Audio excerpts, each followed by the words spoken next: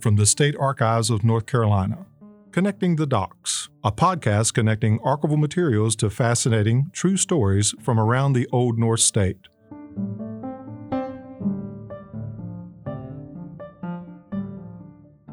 Hello, and welcome to Connecting the Docs. I'm your host, Andrea Gabriel. The theme of this first season is murder, mystery, and mayhem, where archival documents provide evidence of a crime, a misstep, or something mystifying.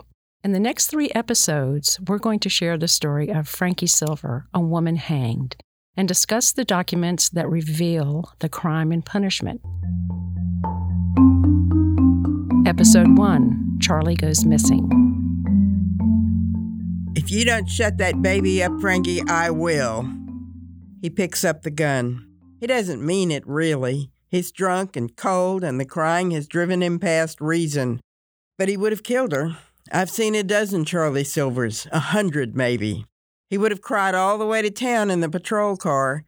He would have found God in the jail cell before the trial. But as sure as I'm standing here, he would have killed them both. He has a gun. It's over in a second. You can't take it back. So she takes him out. She has to. He has the gun pointed at her, at the baby. She has a split second to react, and she does. She picks up the first thing to hand, and she takes him out. An axe? So he goes down, like a pole-axed steer. She gets him just above the ear. That's in the indictment. He's lying there on the floor, not moving. It's quiet all of a sudden. Even the baby has stopped wailing. And Frankie looks down at the body of her husband, and she feels, what? I think she would be feeling shock first, and then mortal terror. She has killed a man. That's the voice of New York Times best-selling novelist Sharon McCrum reading from her book, The Ballad of Frankie Silver, a novelized account of a murder that took place in the North Carolina mountains in 1831. Her character, Sheriff Spencer Arrowood, investigating a present-day murder, learns about the gruesome death more than 150 years earlier of Charlie Silver at the hands of his wife, and speculates on what happened between them.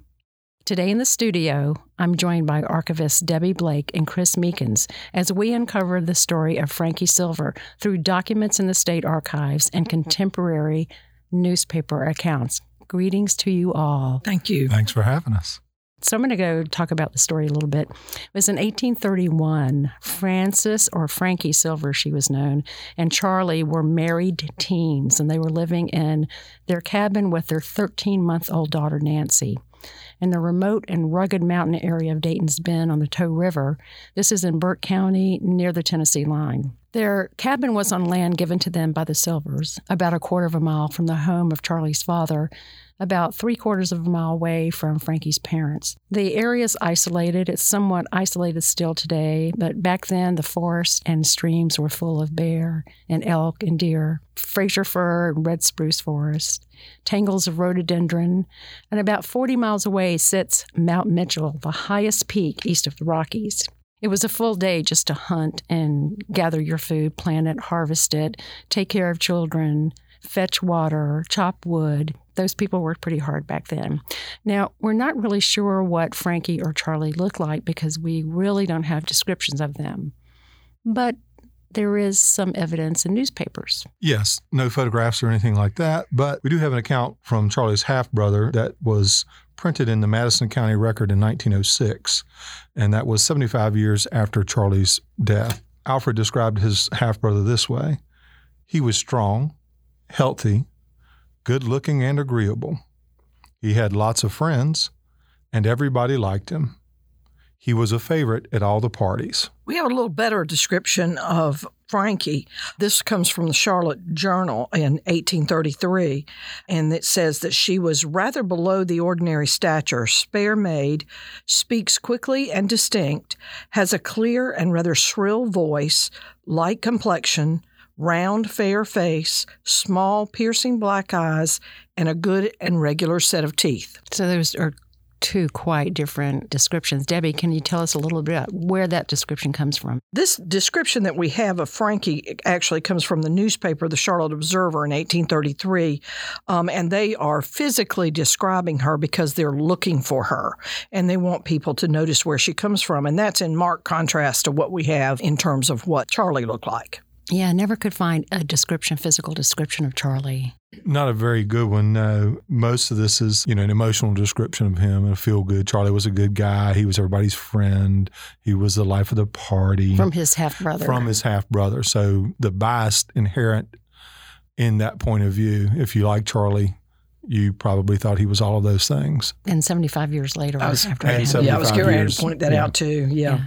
Let's talk about the collection of newspapers we have, where we got these from. The State Archives of North Carolina has been collecting newspapers almost since its inception. We have both a physical collection of newspapers and we have a more extensive microfilm collection of newspapers. Began microfilming in the 1960s and got a National Endowment grant in the 1990s and sought out early newspapers from North Carolina, and very, very vast and extensive collection. Yeah, I could find almost everything I wanted about this case through the newspapers that we have. And like most things, the issue you want in a newspaper might be missing. We might have most of the issues for that year, but the one that you really wanted to see is not there. It's still a good source, a very valuable source. And lately they've been digitizing newspapers. And so a lot of that is based off of our collection, and different places are putting that online and indexing it. So the other thing about that is that most of the papers during this time were weeklies. So there was a long lag time sometimes between the event actually happening and the time it was reported. Sure. And depending on the size of the city and the location it was in, it could be a weekly, it could be a semi-weekly, or it could be a daily. But not many dailies in the 1830s, although there were some in Raleigh, I think. All right, so let's go back to our story. It's December 22nd, 1831. It's brutally cold. The ground is covered with snow and ice. Rivers and lakes are frozen. Frankie and Charlie and their baby Nancy are in the wood-heated one-room cabin, so there's not a lot of space there. The days are short, and it's just 3 days before Christmas, and it should be a joyous time.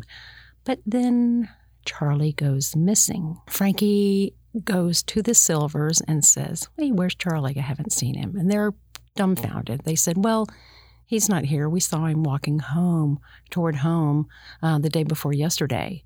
So then the family gets a little concerned. They organize a search party. So novelist Sharon McCrum, in her fictionalized account, picks up the narrative in this scenario. So they're still looking in the woods in improbable places. And Frankie at this point announced that she thought he had deserted her on purpose and that she was going to leave their cabin and take their baby and go home to her mother, who lived across the river in a cabin. That would be Mrs. Stewart. Now, Frankie's father and older brother were away in Kentucky on a long hunt, chasing the elk herds. But Mama was home with the younger brother. So Frankie was going to go stay with her, and she left the cabin she shared with Charlie vacant. At this point, a neighbor who was an old and seasoned bear hunter named Jack Collis decided that it was a little strange that there was no trace of him anywhere in the landscape. So he went to that deserted cabin, and the first thing he noticed was that there was a great quantity of ash in the fireplace, and nobody had cleaned it out for quite some time, which he thought was strange. So he found the cooking kettle. The little creek near the cabin had not frozen because it was swift running water. So he went out there and got dippers full of water, put them in the cooking kettle, built a fire with some dry wood. First, he had scooped the ash out of the fireplace so he could make a new fire. When the fire got going and boiled the water in the kettle, he took the ash he had taken from the fireplace and threw it into the kettle and got grease bubbles. You don't get grease bubbles from wood ash. You get it from burning flesh. So then he started sifting through those ashes and supposedly found something like a buckle from a belt or a shoe and bits of bone. So now he knew where to look for Charlie. He brought the rest of the searchers back from the woods and the river and they went through the ashes and then took up the floorboards next to the hearth and found bloodstains on the dirt floor below the boards. Well, they have caught Frankie in a lie. She had said that he had not come home. The evidence said that he had.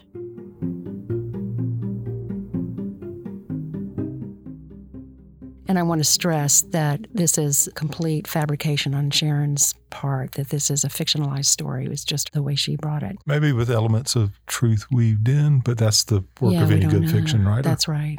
That's right. But then the very first article that we actually see, the first newspaper article that we actually see related to this comes out in January of 1832 in an issue of the North Carolina Spectator and the Western Advertiser. And that tells us a story of what happened.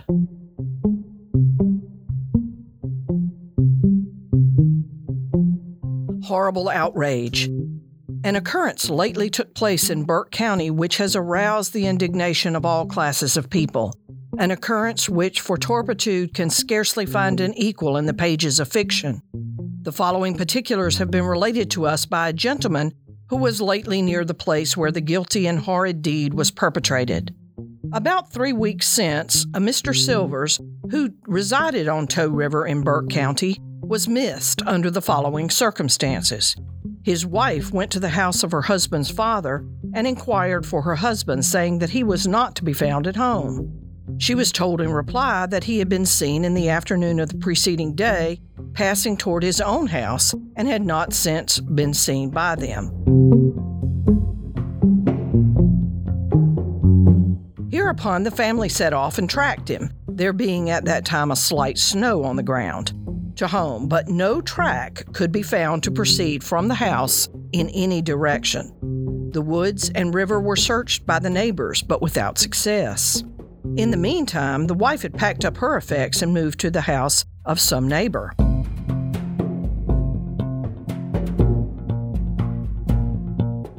At length, someone in examining the fireplace discovered human bones nearly consumed in the ashes.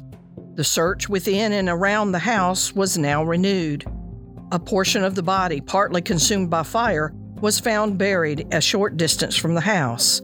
Large puddles of blood were also discovered beneath the floor of the house, and in a bench was a deep gash made with an axe together with blood, where to appearance the head of the victim had been chopped off.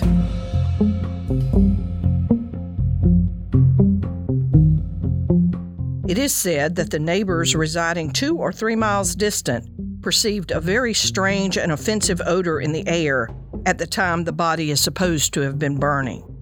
We understand the wife, together with another woman who is supposed to have been an accessory, were immediately secured and committed to jail in Morganton to await their trial at the next term of the Superior Court.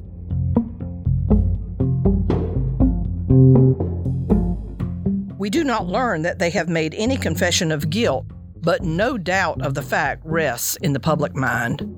We are told that the wife often declared to her husband and others that she would kill him. The deceased is represented to have been a man of rather vagrant and intemperate habits, and the wife as being the mother of 1 or 2 children. We forbear making further comments now.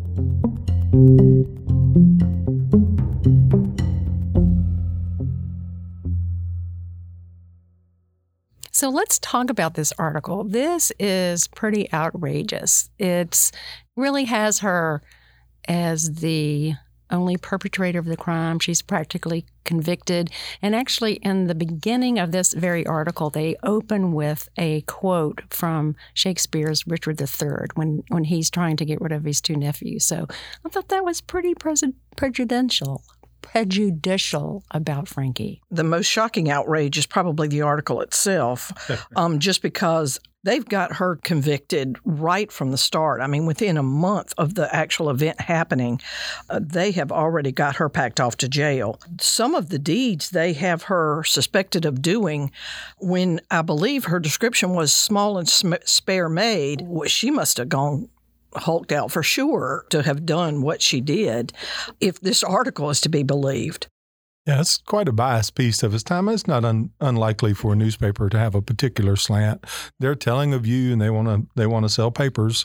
But this is pretty salacious. I mean, it's sensational. It's meant maybe to sell papers, but they talk about the head of the victim had been chopped off. It's let alone the gory details. It is, as Debbie said, they've already judged, jury, conviction. They've already tried her in a court of public opinion and rendered her guilty without her going to trial or doing anything or standing before a judge, and not her side of the story or anything going on in this article. But at the very end, they say, well, we forbear making further comments right now. Just ignore everything that we've already said in this salacious article. Right. That's bearing the lead for sure in the newspaper. Yeah. A little late for that. All right. So this is the first thing we actually see in print about this story. It's about 5 weeks after the crime occurred. So in the first document that is part of the State Archives collection is a warrant for the arrest of the individuals involved in the murder. Can you read that first document? This is the very first thing we have about this case. It's the first thing that we know in the archives, an official record. It's an official record, and it's very formulaic in its layout and its language. And so it may trip up this 21st century person reading this 19th century document. State of North Carolina, Burke County. This day came Elijah Green before me, D.D. Baker, an acting justice of the said county, and made oath that in due form of law, that Frankie Silver and Barbara Stewart and Blackstone Stewart is believed that they did murder Charles Silver, contrary to law and against the dignity of the state, sworn to and subscribed by me this 9th day of January, 1832, Elijah Green, attested by D.D. Baker, Justice of the Peace.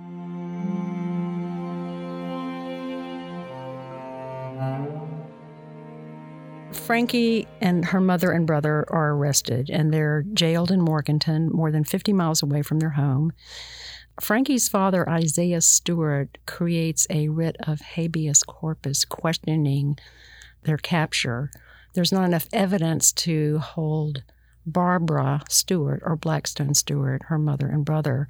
They're let go after a week, but the judge charges them to come back the next court date and serve as witnesses. So it's only Frankie that goes to trial, and the trial is to be held Superior Court in the spring term, which is March 1832.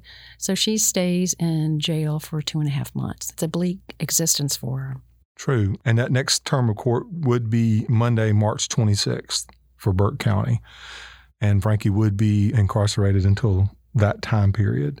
The judge of the Superior Court was Judge Donnell, who had been born in Scotland and lived in Newbern. So for him to be the judge in Burke County, he would have to travel 300 miles. And in those days, that would have been by horse and wagon or buggy, just to preside over the court that was meeting in Morganton, which was the county seat of Burke. So back then we would have had Superior Court would have met twice a year, fall and spring term. Judges can be from anywhere. I know the solicitor, the lawyer who prosecuted from the state, was actually from Mecklenburg County. This schedule would have been known well in advance to give everyone involved time to get there and make their way to court, which was, court week was, I believe, a very big event held at the county seat.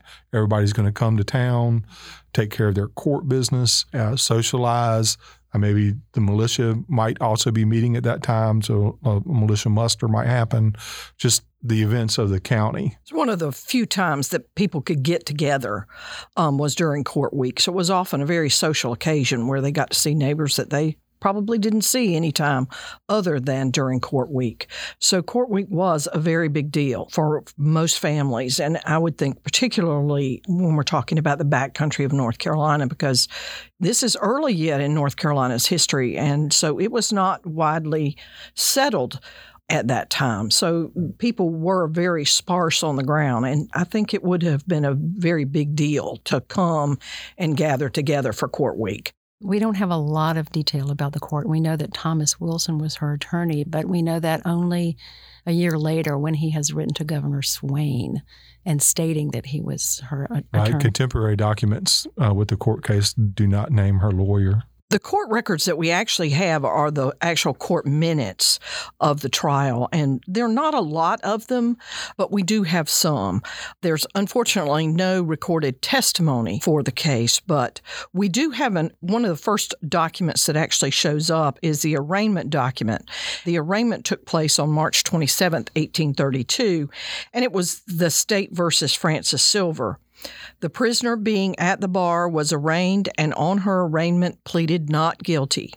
Ordered by the court that the sheriff of Burke County summons instant 150 jurors to appear on Thursday of this term as jurymen. That seems like a lot of people, but in order for you to get a jury, you've got to have enough people that are suitable to both the prosecution and the defense, as well as suit the judge. You've got to have a lot of people to choose from because a lot of the people are going to be dismissed for one reason or another, or they can't get to court week. If they're sick, they can't get there, or if something of the creek has risen and they can't get there, then they've got to have a sufficient number of people to pull on to actually get 12 jurormen. So 150 is not uncommon to get a pool of that many people to. That's right. We see that pretty commonly. And just brings more people to the county seat on that day of court. After the arraignment would come the indictment. Among the court papers here in our collection is a copy of the indictment. It's fairly grisly with details. It's edited in this version I read. State of North Carolina, Burke County, Superior Court of Law, Spring Term, 1832. The jurors of the state upon their oath present that Francis Silver, Blackston Stewart, and Barbara Stewart, all of said county, not having the fear of God before their eyes, but being moved and seduced by the instigation of the devil, with force and arms, being feloniously, willfully, and with malice aforethought, did make an assault, and that the said Francis Silver, with a certain axe of the value of 6pence, did cast and throw in and upon the head of the said Charles Silver, did strike and wound, giving to Charles Silver one mortal wound of the length of 3 inches and of the depth of 1 inch, of which he then and there instantly died. And that the said Blackston Stewart and Barbara Stewart, in manner and form aforesaid, feloniously, willfully, and of their malice aforethought, were present, aiding, helping, abetting, assisting, comforting, and maintaining the said Francis Silver in the felony and murder, feloniously, willfully, and of their malice aforethought, did kill and murder against the peace and dignity of the state. William J. Alexander.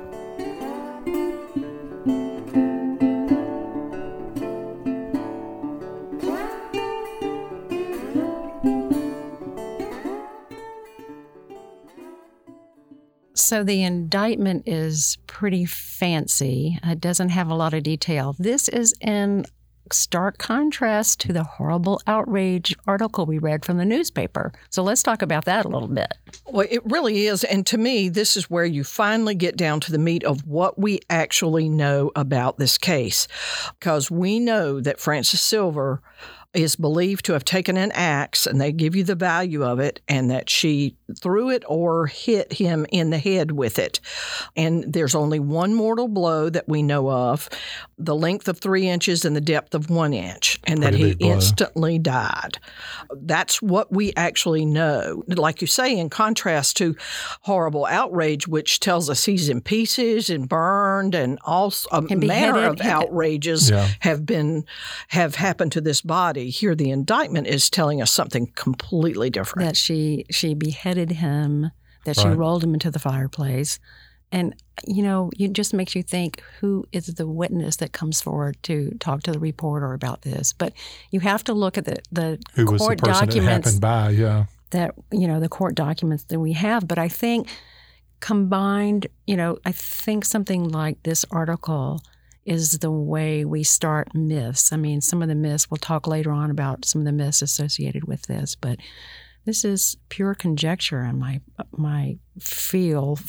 view for the horrible outrage. It's when we look at the court documents in the state archives that they're pretty clinical, they're sparse, they're not a lot of detail.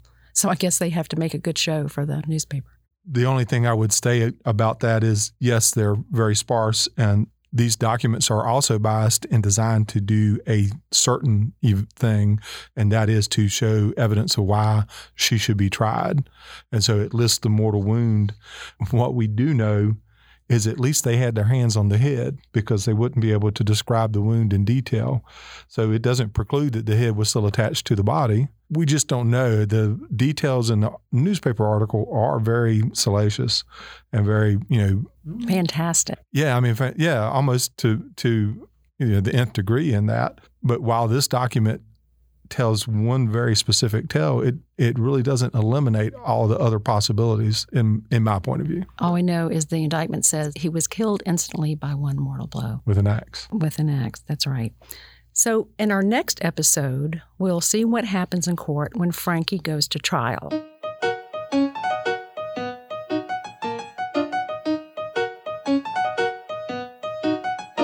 That's our story for this week. Thanks to our guest, Sharon McCrum. Connecting the Docs podcast is created by staff members at the State Archives of North Carolina: Debbie Blake, Ellen Brooks, Andrea Gabriel, Donna Kelly, Randon McRae, Chris Meekins, and our superb engineer, Tom Normanley.